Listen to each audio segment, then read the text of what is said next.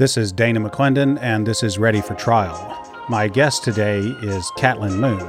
Cat is the Director of Innovation Design at Vanderbilt Law School. In a nutshell, she is teaching today's law students how to be tomorrow's lawyers. It's an interesting discussion that we have, all kinds of technology-related stuff, how to keep yourself healthy in a world where you're just saturated and overwhelmed by technology and electronic devices, how to bring those electronic devices to bear to really focus your practice and deliver a good product for your clients. We also talked a good bit about what's going on today, as we interviewed in July of 2020 during the COVID-19 pandemic, what's going on with law students who are trying to take the bar exam. And the frustrations that those students are having and the different ways that different jurisdictions are dealing with it. I found it very interesting. I hope you'll enjoy it. Let's go. All right. So I'm sitting down today with Cat Moon. Cat has a long list of things that she is. I'll get this wrong, but even though you just told me, you are the Director of Innovation and what at Vanderbilt Law School? The Director of Innovation Design. Innovation Design. Also the Director of the Poly Institute. We'll talk about that. Also, and this one, I have to ask, we'll just do this now. It says that you are also an instructor in radiology and radiological services. I am. How does that, how does that happen? You're like, oh, I wanted to be a lawyer, but first things first. So I also teach in the law school, but as part of my work in the innovation space at Vanderbilt, I started collaborating with folks in the radiology department who are very forward thinking and very into human-centered design, which is a big part of my work. And so I now am part of some of the work that folks in the radiology department do. Okay. So they have a medical innovators development program. It's very interesting. These are students who have PhDs who come to medical school and go through the full medical school training with the purpose of actually going into medical innovation. And so I'm on the internal advisory board for that particular group, and it is directed by the person who chairs the Department of Radiology. And so that's kind of how I was brought into radiology. So I do not have any training in radiological so you're services. Not like a doctor.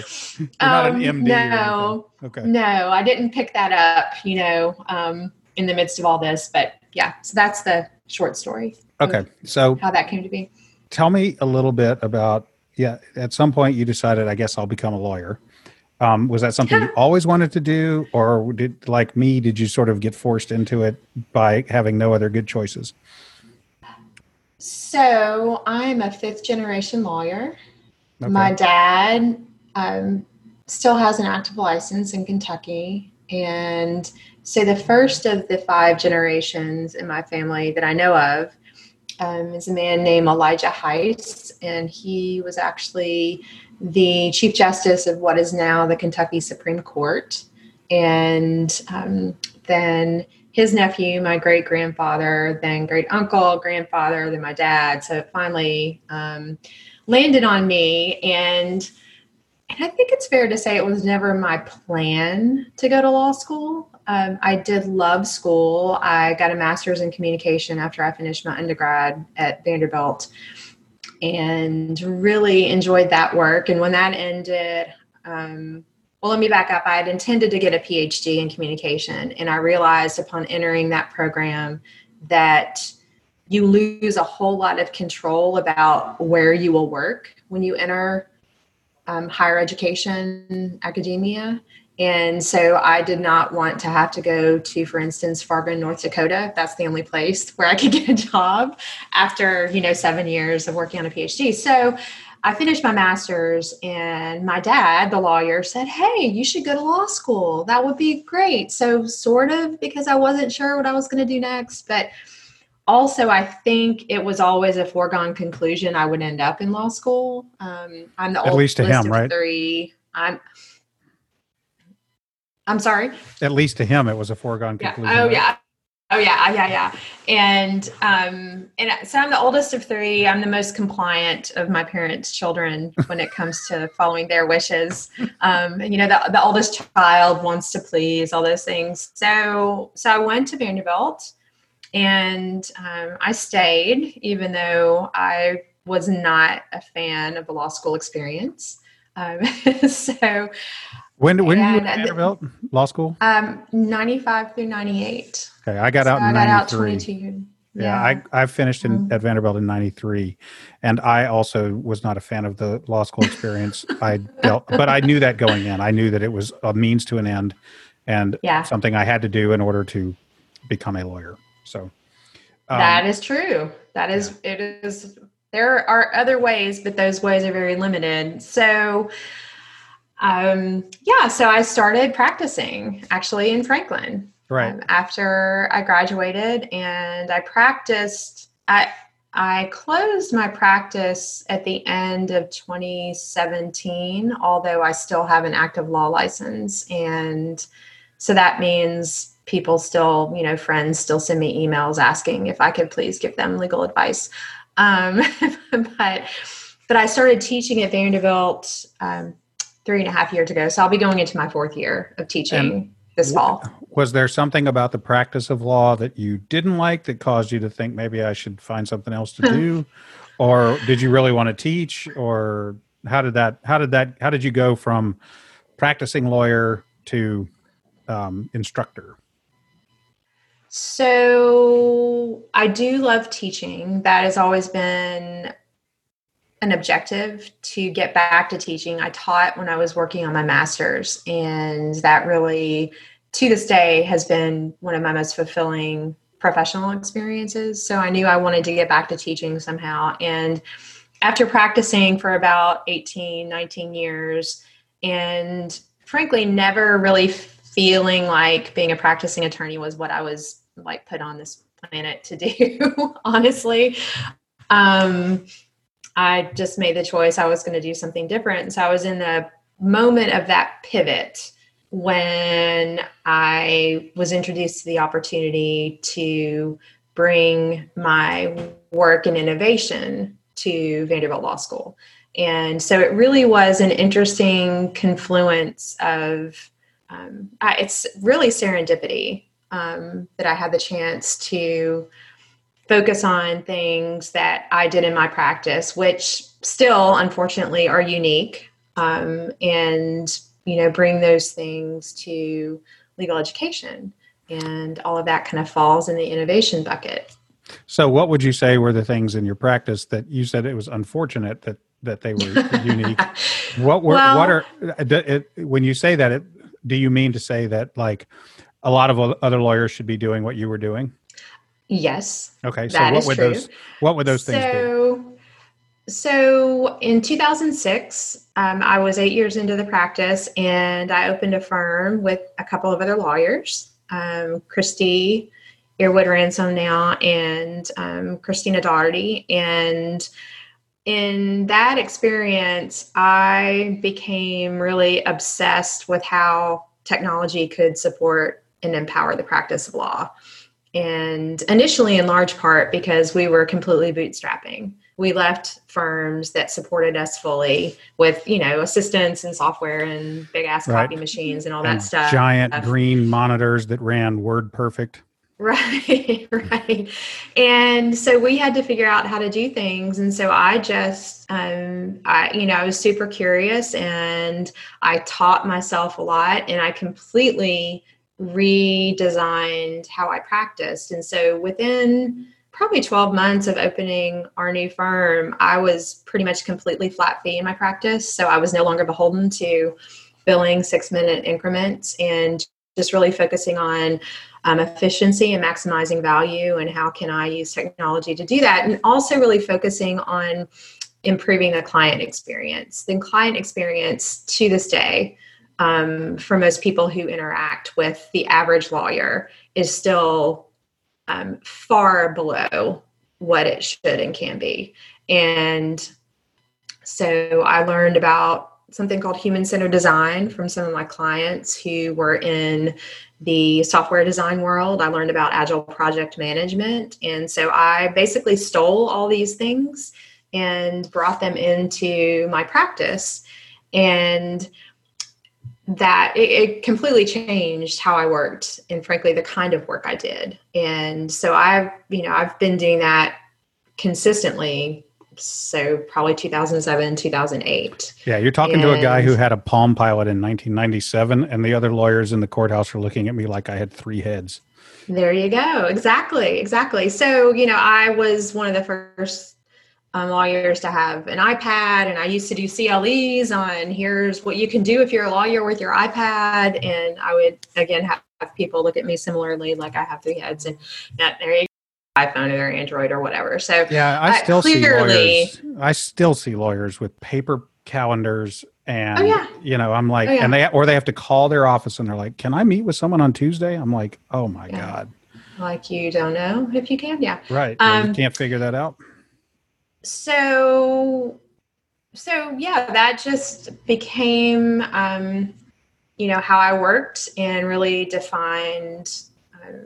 The kind of lawyer I was. And that helped me, I guess, enjoy my practice more, but I still fundamentally just not completely satisfying. And I think also after you do anything for nearly, 2 decades, who's not ready for a change at that point? I told you before we started recording, every lawyer I know has a secret alternate identity.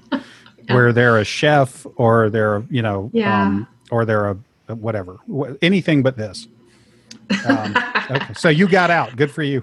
Now you are an instructor of both law students and lawyers. Let's talk about the law students first. I saw some of the classes that you're teaching. What is it? What are you teaching them? I am teaching them skills critical to being a successful and thriving lawyer in the 21st century. So what is it that they're getting from you that no one was offering us in 1991? Oh gosh. Well, everything I'm doing were things that no one offered us when we were in law school.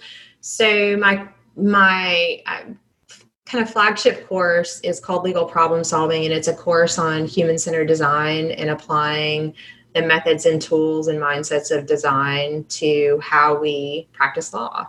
And so so let's pretend I have no idea what human-centered design means. Sure. in the first 5 minutes of the class where you say, this is a class about human-centered design is blank.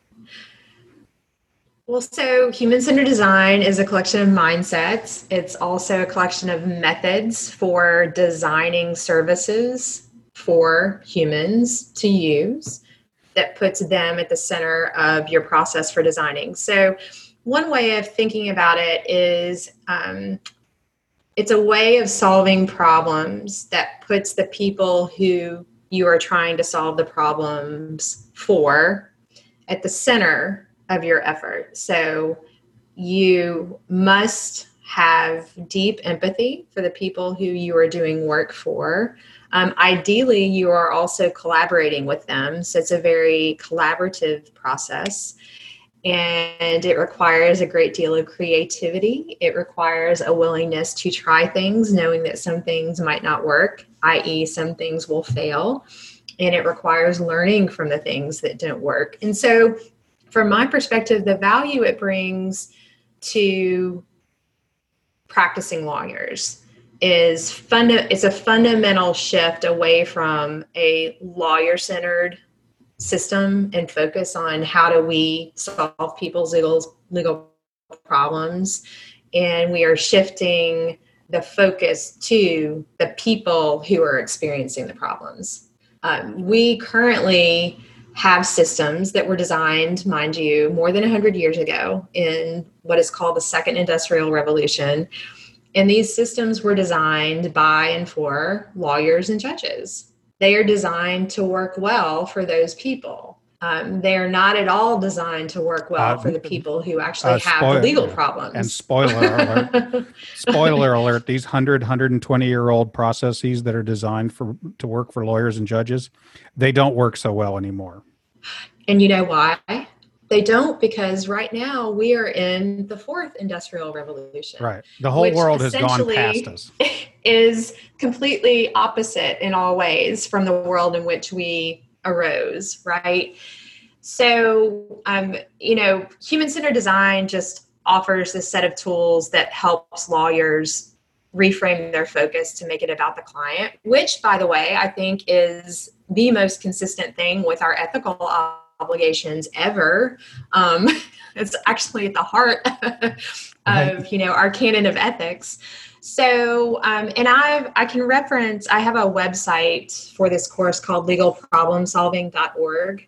And if you have show notes, you can stick that in. And it offers some great links that offer very accessible information on kind of myriad ways to think about human-centered design. So right. Can I throw you a hypothetical? For anybody listening. Yeah. Okay. Go. So client comes in. I've been practicing law, doing divorces.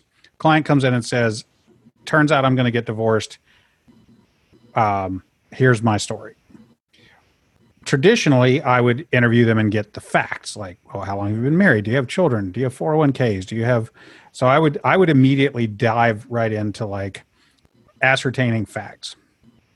And then I would probably turn quickly towards, okay, well, with that set of facts, we're waiting on the other side to bring their version of the facts in. But with that set of facts, here are some maybe best and worst outcomes. And then I explained to them the myriad of different ways that the process could unfold, where it could be a little bit more collaborative, where we're trying to cooperate and get ourselves through this thing without, delay and expense and acrimony, or depending upon what the other side's attitude, lawyer, et cetera, is, could go bad. Here's how that looks. How would that differ from a more human-centered design approach to this particular hypothetical divorce client? So I will offer this as someone who has very little, if any, experience in the divorce law world. Okay. So that's not an area in which I practice, but I would say, and this really applies to any legal work you're doing, but looking at this particular situation, human-centered design would start from the truth that the client sitting in front of you has no experience with this system and this process and knows nothing about how any of this is going to work and is probably feeling a wild range of emotions, many of them negative. And so you would actually start, instead of just digging right into just the facts, please, you would actually start by sharing information in an accessible way to help this person understand what the process is and how it works. And then instead of jumping in to extract specific information, thinking about how you can, still with some efficiency, right? We can't like sit down and have a 7-hour conversation with a client and expect to charge them for that. But think about how you can give the client an opportunity first to just talk. And I think I haven't had experience in necessarily this practice area, but I did a lot of, I worked with small businesses. So I helped people create entities. I helped them enter into partnerships. I helped them really chart courses to create and grow successful businesses. And so what I would do is, instead of just giving them like the list to fill out, here are the 7 things I need to know to draft your operating agreement. I actually had a script that would take them through first me explaining just some basic information. So they had some orientation to kind of how things worked, but then just simply listening, what is it you want to accomplish? And I think you could ask a divorce client the same thing, because You mentioned when you were talking about kind of where you go in the process, throughout any legal process, there are choices to make that lead to more expensive and less expensive resolutions. They're like you're constantly making choices based on what kind of resolution you want, right?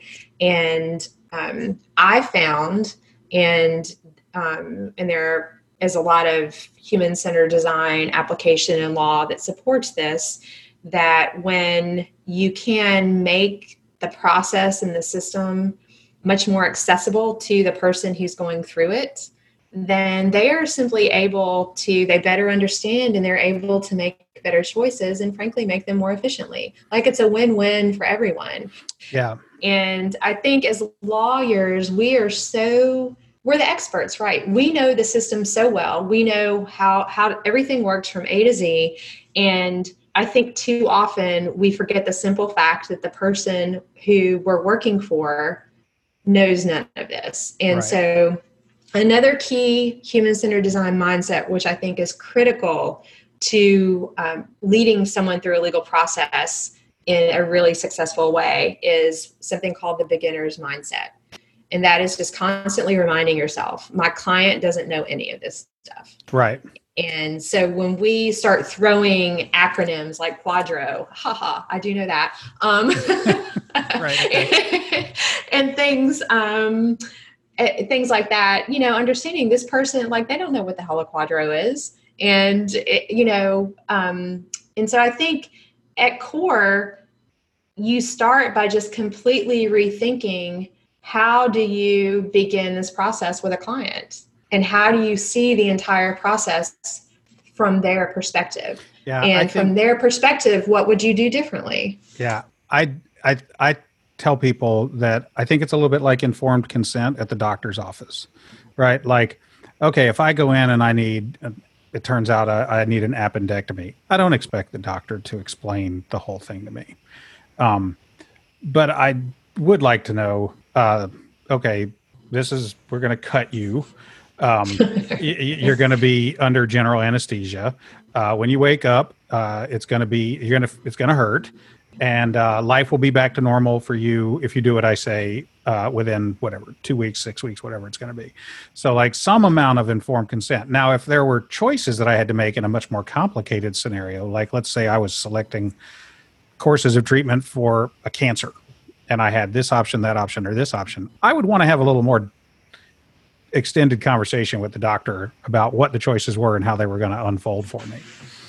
So when I talk to clients, I try to give them the day one, like overview of here's what the process can look like. And then let them, because I try to remind myself that although I've seen this movie 1,000 times, this is it for them. This is the first time they've seen it. So I know how it ends, but they don't yet know how it ends. Exactly. And I think by also just constantly asking the client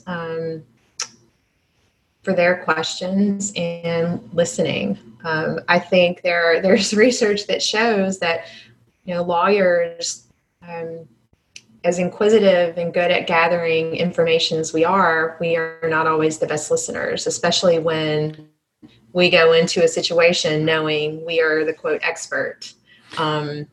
So, and we miss important stuff. And how many folks have been like, how many times has something surprising in a bad way come out at an awkward time? Because, the lawyer didn't listen early enough, soon enough. I have found that I have seen that happen, and I have a standard practice that I've implemented to help prevent or at least reduce the chances of that. At the end of every single initial consultation in a domestic case, whether it's a divorce or custody or whatever, I always ask the same question, and I always tell them, I'm about to ask you a question. Nothing that you have said has prompted me to ask this question. I ask everyone this question. Please listen to the entire question. This is the question. And the question is, what is the most difficult or embarrassing thing that this other person in this lawsuit could say about you that would be true, whether they currently know it or not? And I always tell them before I ask the question, if you have an answer, you're going to know immediately. And if you have to like think, then fine, think. But whatever the answer is, if you have to think about it, is probably not a big deal. But if you have an immediate, like, I know the answer to this. Yeah. Ding, ding, ding. Yeah. Right. So that's how I get, that's how I like get the confession that I need right up front. Try to avoid the zingers. Yeah. Yeah. Okay. So what does the law school classroom of 2020 look like, assuming that COVID doesn't change it anytime soon? Are kids coming in with, I say kids, are young adults coming in with like iPads and notebook is everybody plugged in and getting the same feed? How's this working? Yeah, well, so COVID notwithstanding, I would say that yes, law students are leveraging technology. Everybody has got their laptop open or, an iPad or what have you. And I actively integrate technology into all my courses. We use Slack for all course communication. I use a program called Trello to have my students do collaborative work in teams together. So we're constantly, I just bring it into the classroom because they're going to be on their devices anyway. And so let's make it have a purpose.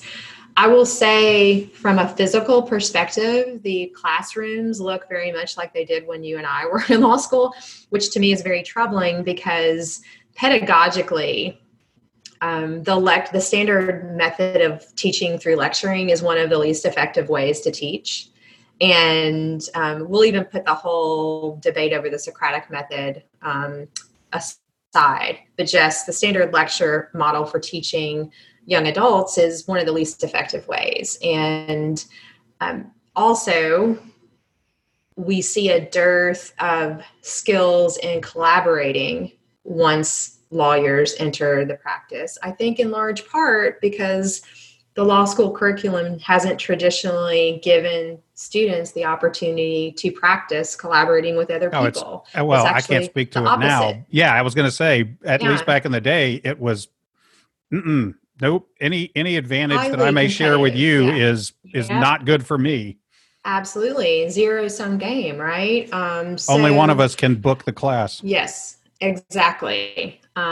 So, we have these physical spaces that are not at all well suited to the collaborative type of teamwork that I use in my teaching. And so my students spend a lot of time awkwardly grouped around, an amphitheater of seats. Yeah. In amphitheater style seating. But they are definitely very digitally connected and I think for the most part savvy. And one of my objectives in all my classes as well is to really force them to become very comfortable with jumping in to use new technology tools in their legal work. Yeah. Because while they are digital natives, I can assure you when they enter a law firm that is not sophisticated technology wise, they will assimilate because they want to do what everyone else is doing, because that is how you get ahead in a law firm. You do what the people around you do and you do it the way they do it. And so if they are not embracing technology, I'm telling you, there are students 5 years out who have become as archaic in the way they work as the 20-year partners who they work for. It drove me crazy. So I'll date myself. The first email address I ever had was at the law firm in 1993. It was dial-up internet, so you could hear it buzzing and popping and everything. Big green screen, ran WordPerfect, I think 5.0. I don't even know if they still make WordPerfect now. But I was in that age group that like, we got computers we taught ourselves to write BASIC on a Tandy 6400 or whatever, right? So when I got to the law office, I was not unfamiliar with a keyboard and a screen, but so I was sitting there early on working one day, and I was at the keyboard and I was writing something. Now, I never wrote anything out longhand. I never did that. If I wrote something, I always used a typewriter to begin with. So I was sitting there working, writing a motion or a pleading or whatever, and this partner comes by and he sticks his head in and he says, "Hey, what are you doing?" I said, I'm writing this motion." He goes, "We don't pay you to type. We pay you to research and write." And I was like, "Yeah, I'm not typing." He was like, "We pay her to type." And he points at the secretary. I'm like, "Gotcha." He couldn't wrap his head around the difference between what he did, which was go in his office and pick up a dictaphone and say, "Susie, take a letter." And then he would dictate, and then she would type it and bring it in, and he would take his pencil and mark on it and then send it back to her. And this process went 2 or 3 times. And finally they got something he could sign. I never did that. I can't dictate to save my life. If you gave me a dictaphone, I would give it away. It wouldn't be of any use to me. So I've always been that way. And I don't think I ever would have worked out long-term at a big firm, because I've always been like, whatever the next thing that makes my job easier and faster and more efficient for me, I'm going to have it. Like, that's why I just bought the newest iPad. And organizations just move slowly, and law offices move slower still, I think. Yeah, well, that's very true. And I'm a big believer in the fact that mindsets really influence how well we do or do not embrace change. And, for anyone interested in really understanding how in the pandemic we could have lawyers and judges suddenly embracing this technology like Zoom, and suddenly being much more efficient and doing things in a much more reasonable, frankly, user-centered way. I don't think it's because the pandemic has changed how we're wired at all. I would refer folks to a book called Focus by Heidi Grant. And it very clearly outlines 2 specific mindsets, approaches to the world and how we work. And lawyers have the mindset that really we do not change unless change is forced upon us. And the second that the change is no longer forced, we are most likely to retreat back to our safety zone. Oh my God! And I think we're already seeing that. That is exactly in the courts, right? what is happening right now. As we record this in July of 2020, just today, after 60 or 90 days of courthouses being essentially closed to anything except like things that have constitutional timing issues. I'm not going to name any names, but there is a judge who, even as Tennessee cases are spiking through the roof, setting a new record day over day, every day for new cases, there's a judge in Tennessee who has decided that he's not doing any more Zoom hearings. He's not doing any more conveniences. Everyone's coming to his courtroom, and by God, we're just going to Windex everything and wear a mask. And I'm sitting there going, did you not know how much we loved not having to come to the courthouse to do a simple irreconcilable divorce hearing that takes 3 minutes? Did it not occur to you how many more you were able to do? Did you not see how much everyone preferred it? Never mind, took to it because it was necessary, but wanted to keep doing it. Nope. Coming back to the courthouse. Let me just say this. The reason I do what I do is because that behavior is indefensible and unacceptable. And I will spend all of my time making sure that the lawyers who are coming up, who are someday going to be judges, never, ever, ever behave that way. And I should add that there are others that are like, oh, this is cool. Yeah, good. I had a hearing with a judge in Gallatin. If I'm going to brag on him, I'll say Judge Thompson in Gallatin. Could have had me come up there, but didn't. Simple motion. Judge Thompson's assistant sent out an email a few days before that said, "We expect to put you in the Zoom room at about 9:30, so be standing by." Okay. About 9:30, they put me in the Zoom room, pulled the other lawyer in. We were done in 15 minutes. Off you go. That saved me 2 hours of driving. Never mind 30 or 45 minutes or an hour of waiting around in a courtroom. some judges are going to keep doing that, and good for them. Good for them. So if you're bringing up people to be like that, then good, because I may still be around. Well, so here's the thing.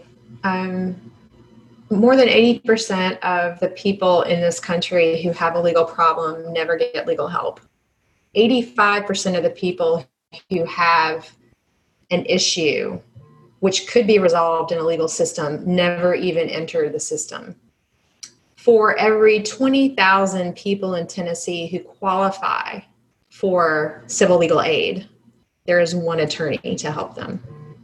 And it's not just a matter of money. It's the fact that we have a system that was built 100 years ago by judges and lawyers to serve them that cannot possibly help the number of people who need help.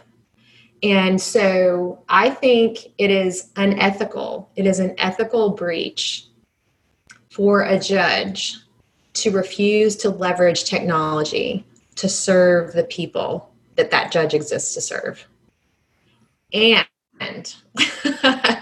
to that end, I'm conducting research right now on what's happening across the country in just this area. I'm working on a piece that hopefully Chief Justice McCormick of the Michigan Supreme Court and I will be publishing in the not too distant future that examines in large part the work that they've done in Michigan to ensure that all these positive changes they're making stay.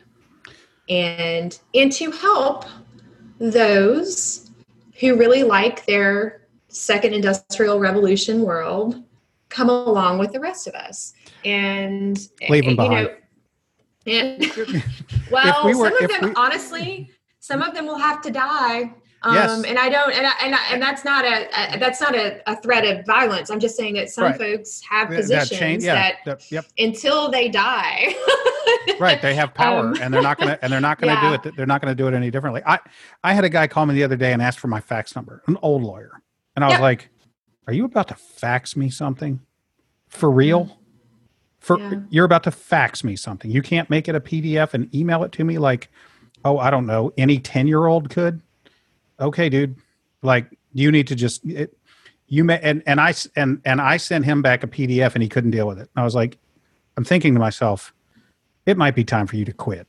Like, if you can't manage a PDF attachment to an email, the world has left you behind. So just I don't have any sympathy for that. Okay, so I have so much I could say, but yeah. You got another question? Maybe I should. Yeah. I don't want to offend anyone. Well, it's okay. It's my podcast. You can offend anyone you want. They don't have to listen. This is not a required class. Okay. So what would you tell a small law firm or a sole practitioner lawyer if they're not doing it now? They should be, in terms of like, maybe it's a piece of software, maybe it's a way that they approach the practice. I mean, not something maybe like meta big, but like, look, if you're not running your firm with this piece of software or this particular item of technology or whatever, you really need to start there and fix that. So this is a technology specific question, or Sure. could it be what they should? Okay. Well, so the technology. But answer both. Answer the technology one, and then the whichever other one you thought you had in mind. Because my caveat is that technology is simply a tool, and until you do the work that helps you figure out either what tech or how to use the tech is useless. Okay. And I can tell you that, when I was practicing, I started using. I had files in the cloud before Dropbox and Box even existed. I was creating my own practice management system before Clio, which is a popular cloud-based practice management system, even existed. And to this day, too few lawyers use any of those products. I don't even understand that world anymore. 2008.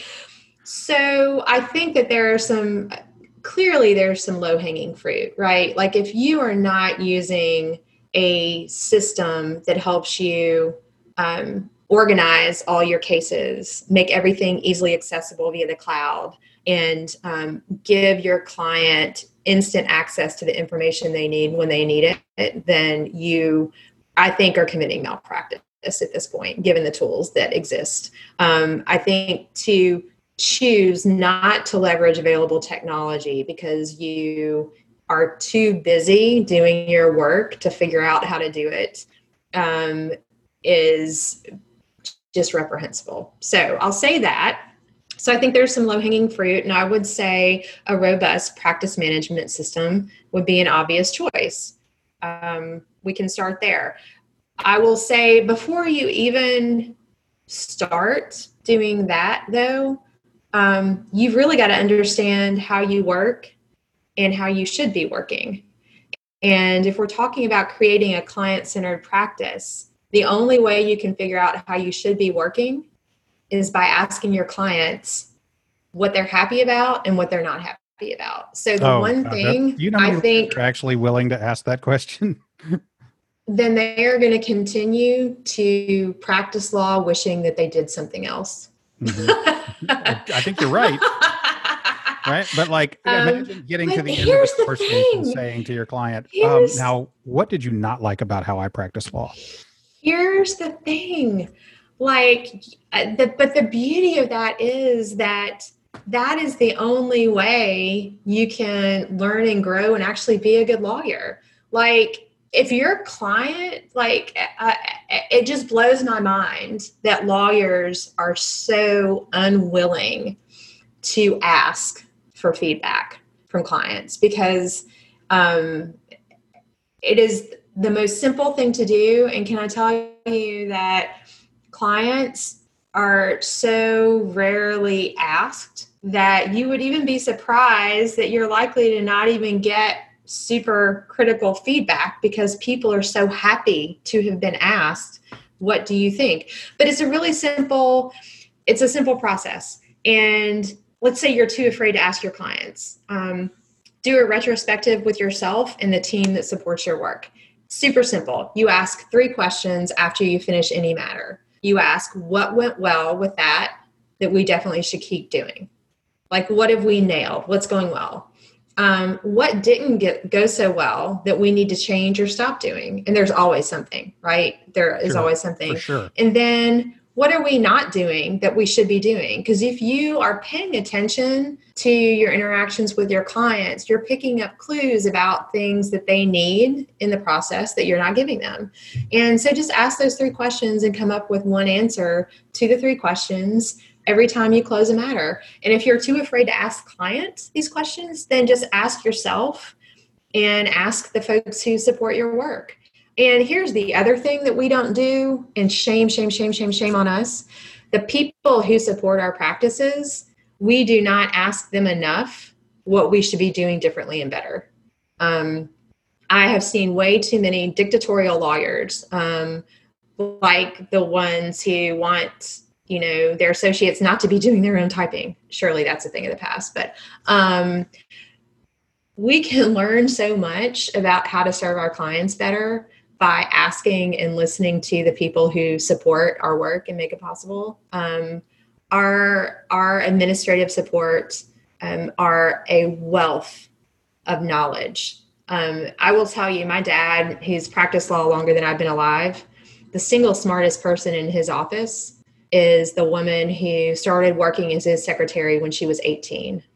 And she's practice law better than my father. She's probably the best lawyer in town. Yes, because she came to understand the legal aspects because she, typed everything my father dictated to her. But also she understood all the practical, the operational pieces, right? And so, and she was probably the front person for this. Yeah, she was probably the front person. Yes, and she was the interface for all the clients. Right, yeah. She was customer service and front door. So she understood when there was a bottleneck, right? So it's really just about understanding your own processes and figuring out, how can I make my processes better? And then once you figure out your process, find the tools to support your process. Okay, so. Now, there's a risk in this, at least for me. I work for myself. I work by myself. I do not have a staff. I don't have anyone that takes my calls or prepares or opens my mail or does any of that. If you call the law office, my law office, you get me. So the risk for that, of course, is that when is the law office closed? Well, on the one hand, never. On the other hand, I make money that other people don't, because maybe I'll answer the phone on Saturday, or maybe I'll answer the phone on a Sunday night when it rings and just see what's the worst that can happen. Someone calls me and wastes 10 minutes of my time, or it could be the case that like writes me a check in the morning. But how do you suggest that lawyers balance and keep a healthy balance between accessing all this technology, which you can put in your pocket and never get away from, and on the, how do you like do it in a way that you can maintain your health and your family relationships and your own well-being? That is such an important question, because another significant challenge that we face in the legal profession is that we have a severe mental well-being crisis. We are much more likely as a tribe of people to be depressed, anxious, suicidal, drug addicted, alcohol addicted. And I think more than the general population, we've got to be really aware of how we manage our work and how we manage these boundaries. And the first step is acknowledging that, again, as a profession, we are much more likely to face these challenges than the average person. And knowing this, I think it is incumbent upon individuals in the practice to recognize and be militant about setting and maintaining boundaries. Ultimately, this is an individual obligation, right? It's your choice. Do you want to talk about your I don't know what you did, like 10 days or 2 weeks where you just were like, I'm done, I'm out? Me? Yeah. No, I shut things off. It's called a screen sabbatical. Right. When we were setting this up, I sent you an email and I think I got an auto response that said, you did. That said, nope. I'm on screen sabbatical. Right. Yeah. We had set the time and date that we would record. Yeah. And I emailed you like 5 days ago or something, and it said, and I got this instant, no. It's a screen sabbatical until that day, and I was like, this is an interesting development. We're supposed to record that day. Yeah, I did actually respond to your email. You will note. Look, I think when you are a practicing lawyer, and honestly, my level of obligation is lower. I'm a law professor, and I have the privilege of also being able to include the name and a number of a person at Vanderbilt Law School who you can contact when you get that auto response from me if you need immediate help, right? If you didn't hear from me, you could have pinged Victoria and said, hey, Victoria, has Kat left the country? What's going on? Right. So I do think when you bear the obligation of having active legal matters and people are relying on you, yes, that does up the ante. And I think that's when you have to have, frankly, a network in place. And so hopefully you have some planning. For instance, you're a solo practitioner, and if you're not around, like what happens to all your cases, right? So I think that we are not going to find that out. Yeah, well, but those are hard questions. I think that we have an ethical obligation to set boundaries for ourselves and also put in place the structures that make sure that our clients' matters are handled. And we have to be able to practice in a way that respects our whole lives, right? Right. You can choose to be a workaholic as a lawyer, just like you can choose to be a workaholic in any profession. And if that's your choice, that's your choice. But I can tell you that one of the reasons we are not a healthy profession is because the current way most people work or are expected to work leaves them little choice. Is to grind out hours. Yes. And let's go back to an example from court. You know what doesn't help a lawyer practice efficiently and set boundaries? It does not help a lawyer to be forced to come and sit in a courtroom at a docket call for 2 hours to spend 5 minutes making an announcement or presenting a motion that's or going doing to be an granted ID by the or court. doing an ID divorce. Or doing an ID divorce, an irreconcilable differences divorce. I agree. That judges require that to happen in the way they do, I frankly contributes to an inability for lawyers to set reasonable boundaries. Because it puts someone completely wasted time. Yeah, and it puts someone like me in a bind, right? Where like the client is well aware, if they come, that I showed up at 9:00. Judge said, case. I said, I'm here. We sat there for 2 hours. What did I do for 2 hours? Well, probably looked at, TikTok or something, but I also probably dealt with text messages and emails and everything else. And then we did our 10 minutes of thing, and then we leave. Now it's 11:30. Now, who do I charge for all that? Right? Like the client doesn't want to be paid, doesn't want to be charged for 2.5 hours. Absolutely not. Nor should they have to. Nor should they, but, and I'm usually pretty fair about that. Like if I bring my iPad, and if I am able to sit there and edit a document or make a document or deal with emails or whatever, then minute for minute, I'll deduct my time off of whoever I'm sitting there in court for. On the other hand, if I have to go somewhere and be there, I can't just give that away. Nope. So I do hope that the practice will change. I do hope that a lot of the changes that were forced upon us by this pandemic that have turned out to be good can be made to stick around. We have to figure out a way to make that happen. I think we will be failing in our obligations because right now, lawyers who have passed a bar exam or otherwise been licensed to practice in a very few other limited ways are the only people in the U.S. who can provide legal services. And with that privilege, right, comes a great responsibility and obligation. And if we refuse to move into the fourth industrial revolution with the rest of the world, then I question whether we deserve that privilege any longer. Yeah, it's interesting. I was thinking about this the other day. The law and the practice of law changes at like glacial drift pace until one day it erupts and changes everything instantly, right? So like we're just moseying along and like even now, if you read the statute on the grounds for divorce in Tennessee today, 2020, one ground for divorce that a person can offer is that their spouse subjected their person to indignities. Now, I've never seen that pled or litigated, but it's on the books. So that tells you something about what the evolution of divorce law looks like, right? Like you can go to court and complain that presumably your husband has offered indignities to your person. So, I mean, that sounds like 19th century to me.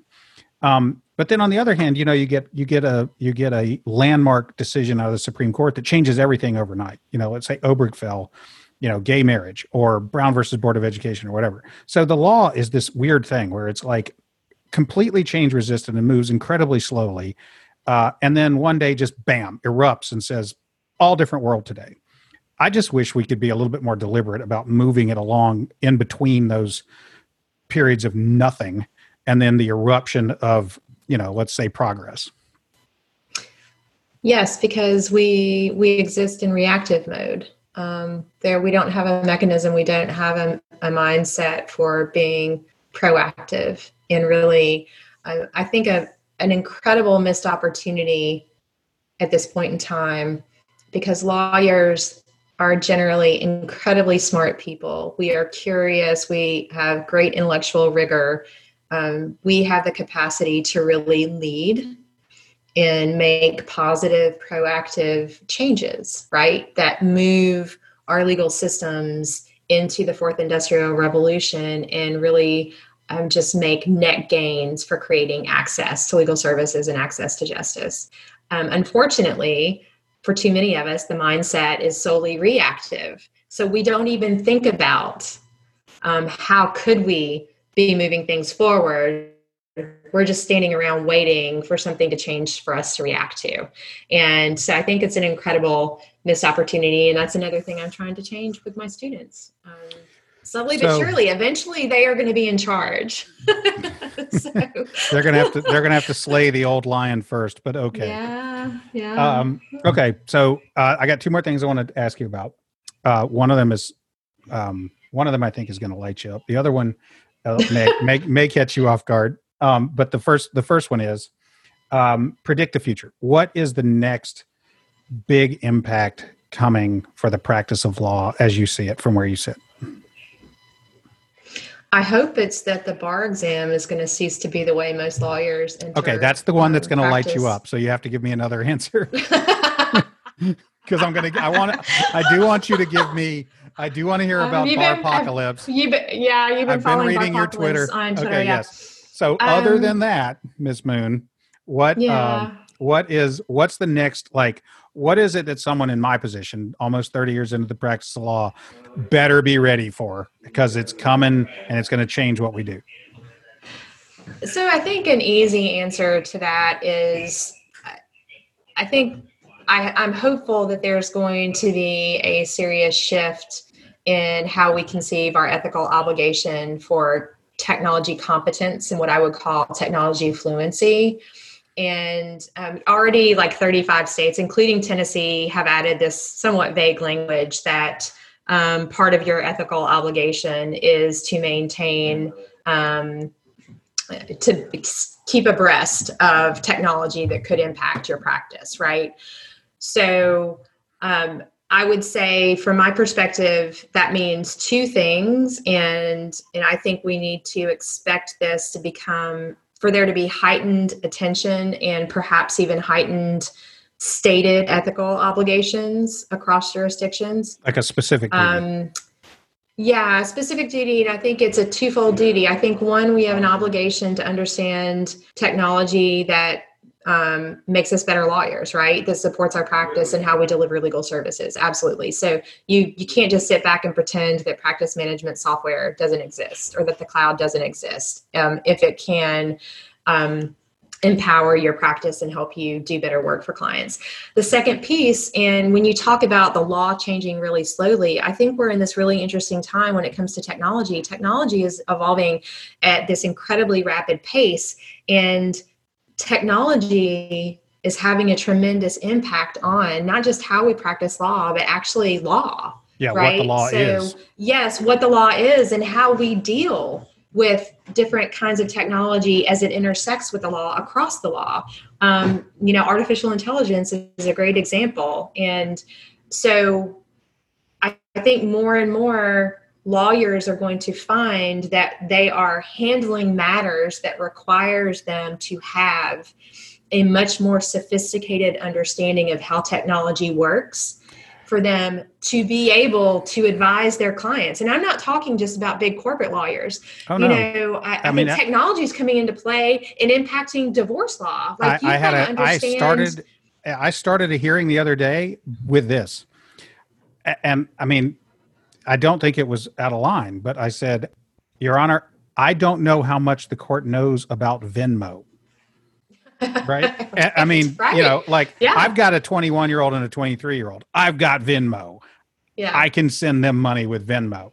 But I have to address a judge who's a little older than me that may not know what it is. And we're about to have a hearing that he's got to have a working understanding of Venmo, or else we're wasting everyone's time, because we're talking about whether or not, payments were made and stuff like that. And Yep. If I've got a judge who doesn't understand what Venmo is, or doesn't believe it's real money, or doesn't think, so it's interesting. I mean, I do think that increasingly you cannot hide.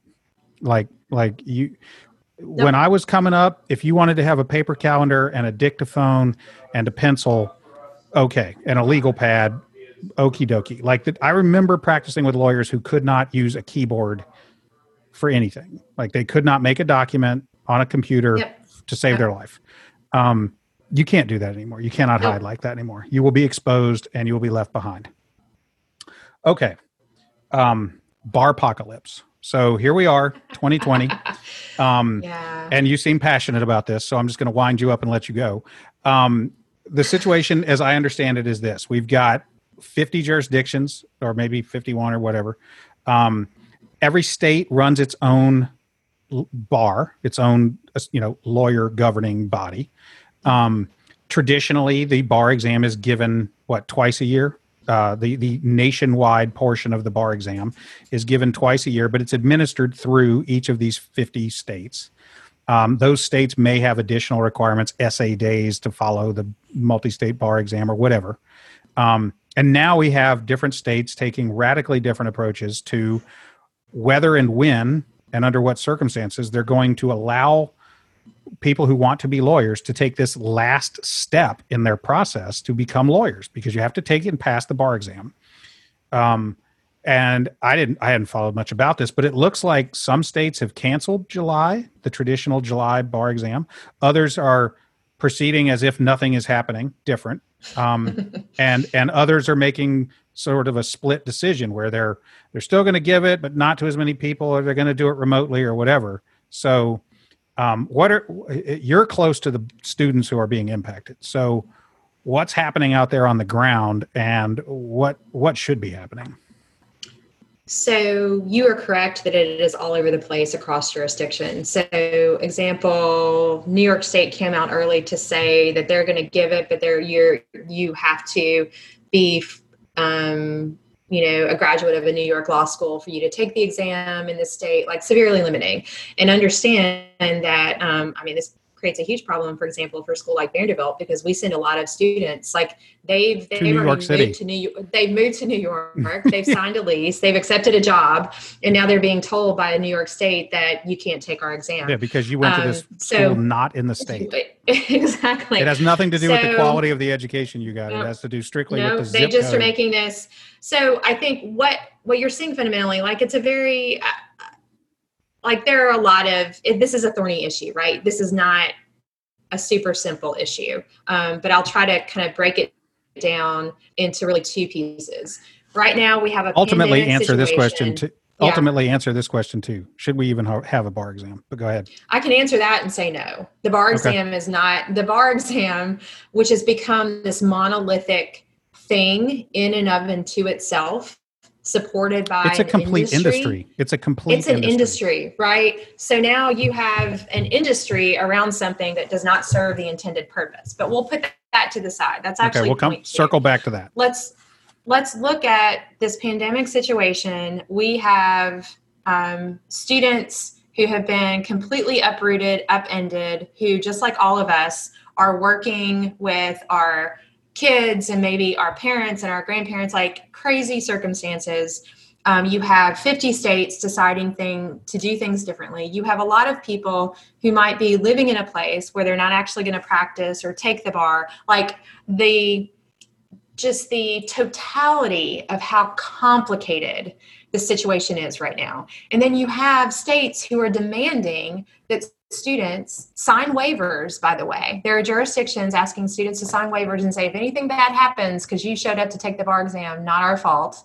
But we're not doing anything different. But we're not doing anything differently because the exam, damn it. The exam is the thing. There's no way you can be competent without. So are there states literally like saying we'll figure out the social distancing maybe, but you're going to come and you're going to sit in the room all day. If you want, but you don't have to.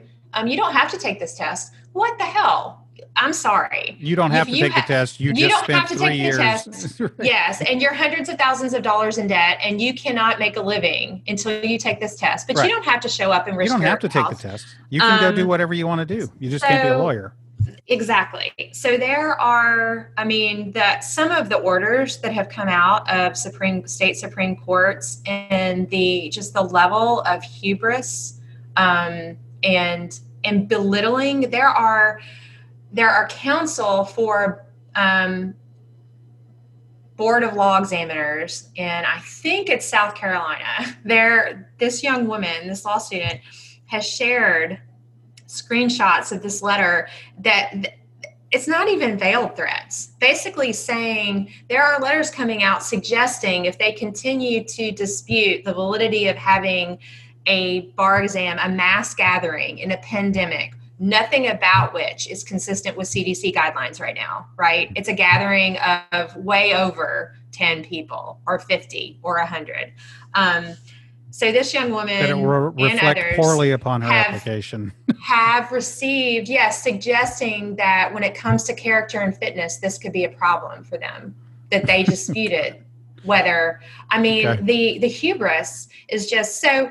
Then you have states, there are some states, Oregon, Utah, have already gone to diploma privilege. Now they've done it in some different ways and not everybody's happy. They've limited it to certain schools. Or diploma privilege means if you have a valid law degree from X, Y, and Z universities, that we're just going to go ahead and waive you on in. Yep, you get to practice. And Wisconsin has had a diploma privilege for its state schools for many years. And from what I understand, actually has a lower rate of ethical complaints, violations than other jurisdictions. So the diploma privilege states, are they doing in-state schools only? So there are different flavors of it. So I believe that Utah is limiting it to certain schools that have a bar passage rate of a certain percentage or higher. That may or may not be terribly fair. I mean, if you're sending kids from a really good law school to California and New York, you're going to drag the pass rate down. It is. I think any solution is problematic right now. Right. But I think you're picking back among to my bad point choices. Point one. The real problem we have is that we have bar examiners in Supreme Courts across the country who are completely unwilling to even examine creative ways to approaching this problem. And the circumstances are not just all the research that shows that the bar exam is a poor measure of protecting the public, because that's what they all say. We've got to protect the public. I've said this many times. The LSAT, which is the test, the standardized test you take to get into law school, has almost nothing to do with whether or not you could ever be a good lawyer. It probably doesn't even have much to do with whether or not you'll be a good law student. It's an entry barrier, and that's all it is. And it's designed to sort people out based upon some criteria that does not really measure whether they will be a good law student or a good lawyer. And the bar exam is a little bit like fraternity hazing. The only reason that anyone can ever give, which they won't, to support the continuation of this practice is that I had to do it, right? Like, that's why hazing is so hard to stomp out in fraternities. It's not because there's anything about hazing that is useful. It's because, well, by God, when I was a freshman 6 years ago, we got hazed, so you're getting hazed. And that's kind of the mentality that it appears a lot of these bar examiners have is, well, how else? Well, we had to do it, and this is the only, this is what we do. Well, okay, I can tell you anecdotally, I know people that took the bar when I took it that failed, that it was ridiculous. The fact that they would fail a test is no reflection upon them. It's a reflection upon the test. I knew these people. They were plenty smart to be lawyers. And I can also tell you that there are plenty of people who have managed to pass the bar that should not be lawyers at all, period, ever, for a variety of reasons. So, and now there's this probably billion-dollar industry built around it. Yep. And the last thing I'll say, and you can react to this, if the general public, if we ever suggested to the general public that surgeons should be allowed to become surgeons the way that lawyers are allowed to become lawyers, there would be an open revolt. Because here's how you become a lawyer. You take a ridiculous test about children in blue hats, which is the LSAT. You do well. You go to whatever school you get into. Then you take the bar exam, which what's raw passing on the 100 multiple choice test? 50, 52, 54, something like that. Like a terribly low percentage passes the multi-state. Like an F in general academic terms is probably good enough to pass the multi-state bar exam. And you pass, and then they look into your background and they go, okay, well, you're not a felon. and any misdemeanors you have are minor. Okay, fine. You're a lawyer. Bam. Now you buy an ad, throw up a website, and you're a lawyer. The idea that we would let someone become a surgeon that way, hell no. No, never, ever. I want my surgeon standing 4 people back for a couple of years watching before they get to move up and hand the surgeon the scalpel for about a year. And then I want a surgeon holding their hand the first time they cut someone open, right? Mentorship.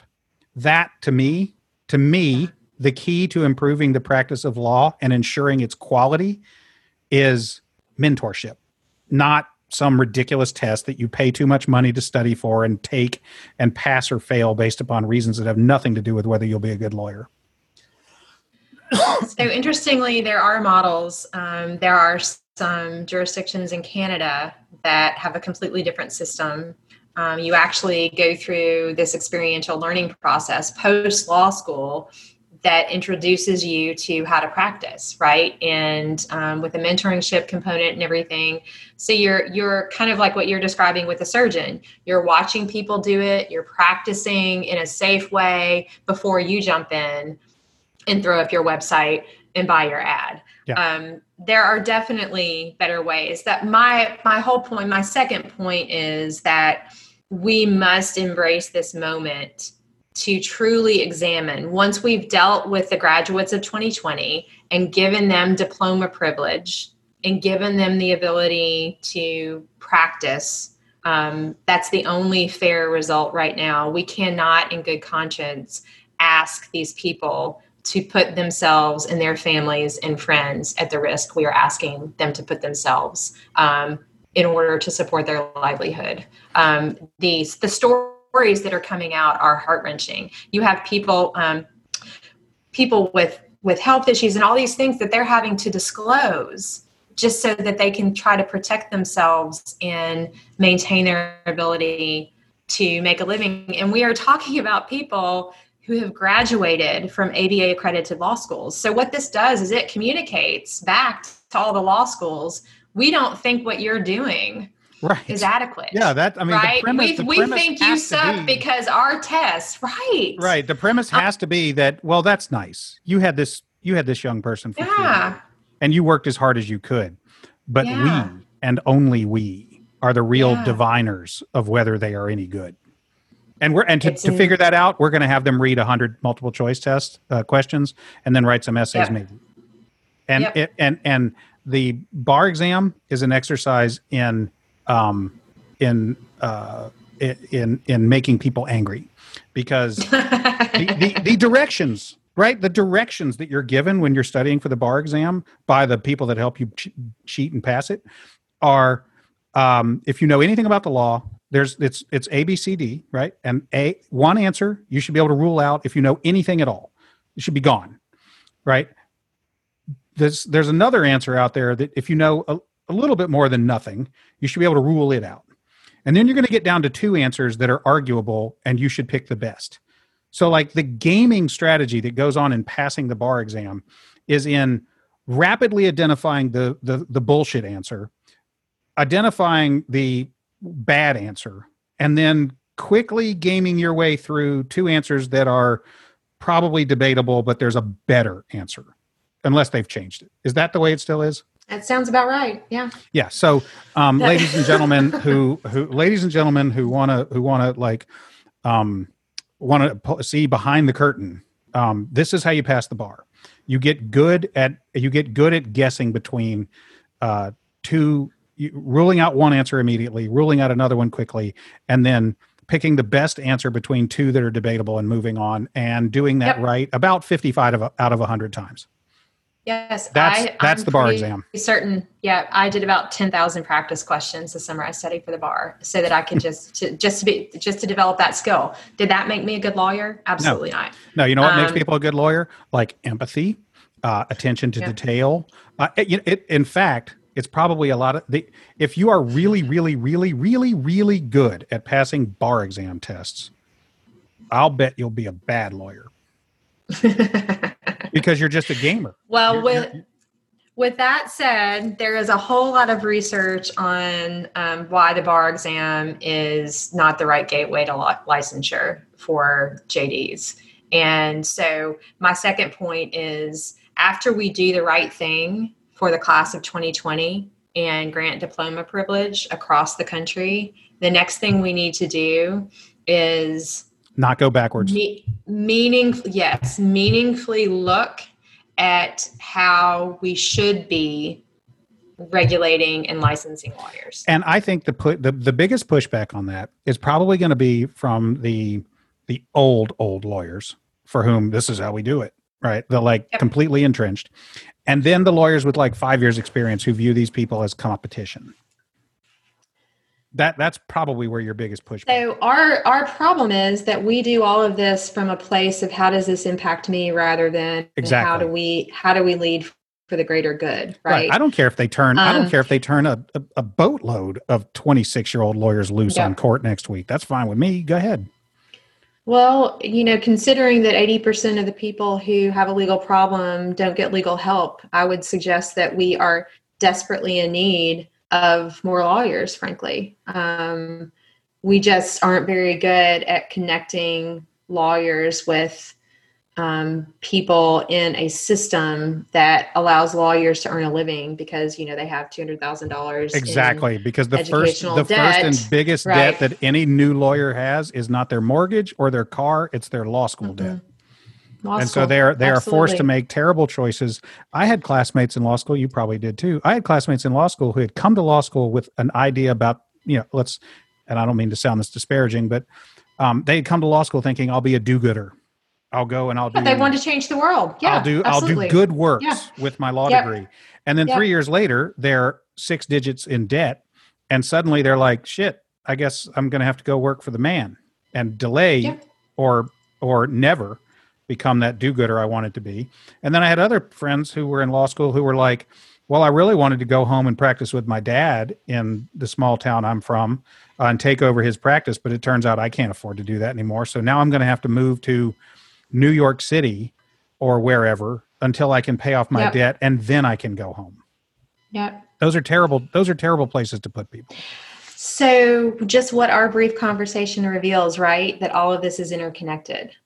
And unfortunately, the people who make these individual decisions, like these bar regulators, board of bar examiners in the Supreme Courts, are, they're in their silo, making these decisions completely disconnected from the reality, completely lacking empathy for the people whose lives that they are essentially controlling at this moment.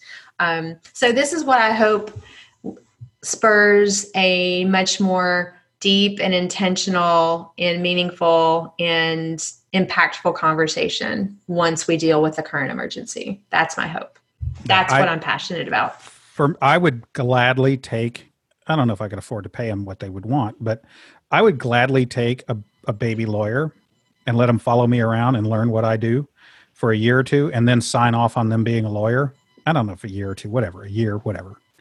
That would be a more meaningful process to make sure that they have a good quality product to offer with a good background in what we do than managing to guess correctly 55 out of 100 times on a given Saturday. Yes. So there's a thing called articling in Canada, which is just that. A law student gets out and goes to work under another lawyer for 6 months and learns how to practice, right? 6 months or a year, but yep. Yeah. Okay. Well, so as long as I'm going to share some concerns. So I went to Vanderbilt, you went to Vanderbilt. I got out of law school. I had done reasonably well. I wasn't ordered the COI for anything, but I had done reasonably well. I got the good job at the good law firm, and I went down, I got my new suit and I got on the elevator and I went to my office, and they had 2 files on the desk, and file number 1 had a memo on it that said, prepare written discovery for the defendant in this case. And the other one had a memo on it that said, draft a memorandum, a motion for summary judgment, and a memorandum in support. And I held those 2 files and I looked at them both and I thought, shit, I don't know how to do any of those things. And I was at the time being paid an astronomically good salary and had gone to an elite law school and done well and passed the bar on the first try. And when it came to the day that I was supposed to, quote, be a lawyer, I didn't know how to do it. So I went down the hall and I found a second or third year lawyer and I said, hey, how do I do this? And that lawyer said, let me show you. So that's what happened. That's how I learned to practice law. Had nothing to do with anything I learned at law school. And it definitely had nothing to do with passing the bar exam. Yep. So, and I think that that's how we should learn how to practice law, right? I don't think it's law school's job to teach us everything and to create a practice-ready lawyer.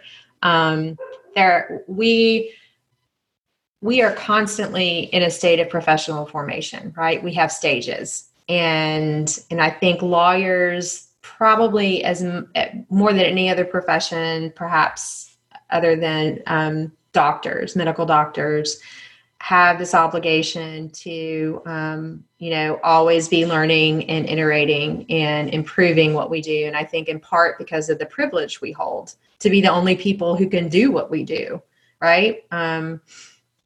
We are a guild that has this privilege that no one else has. And so, we need to look reasonably at what should be expected of a law student who's just gone through 3 years, and what do they need at that point to help them enter the practice and not be a liability, right? Not commit malpractice, to be competent. Right, not screw up someone's life.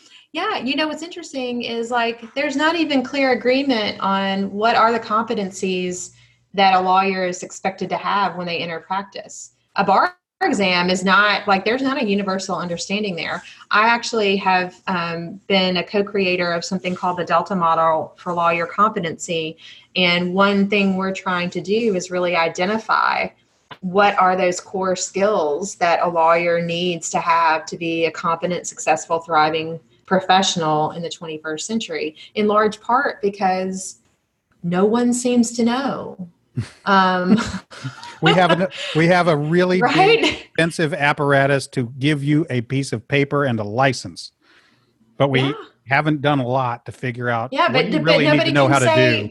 But nobody can say what that actually means you're able to do. So go to this school, pass this test, and figure it out.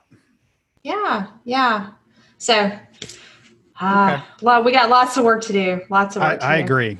Well, Kat, thank you for this time. Is there anything you'd like to add? Anything you want to pitch? Oh, the Poly Institute. You want to? Yeah. So some actually, of the people listening are like us. They are either reformed lawyers or current lawyers, and you do have something to offer to. I do. The older set. So talk about that. I have a couple of things to share. So one. The Poly Institute, which is at innovatethelaw.com, we do offer immersive workshops in all of these areas surrounding innovating in the delivery of legal services. And all of our content is applicable no matter where you practice, kind of what your practice area is, whether you're a solo or in a corporate law firm or in-house. And I'm working on taking all of that programming online and also creating some micro-credentialing so you can take a big workshop or get it in little bites.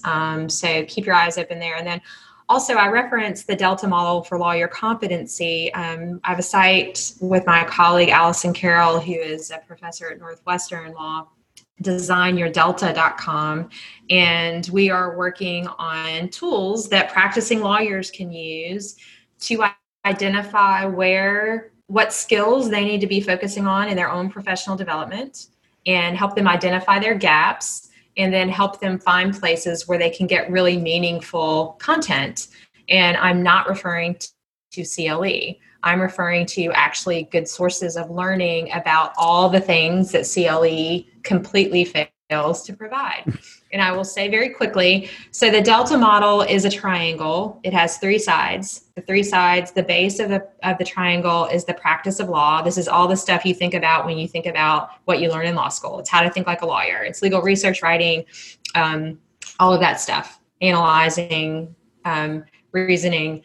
And it's the doctrinal stuff that CLE covers pretty well. Well, the Delta has two other sides. That's only a third of what you need to be a successful lawyer.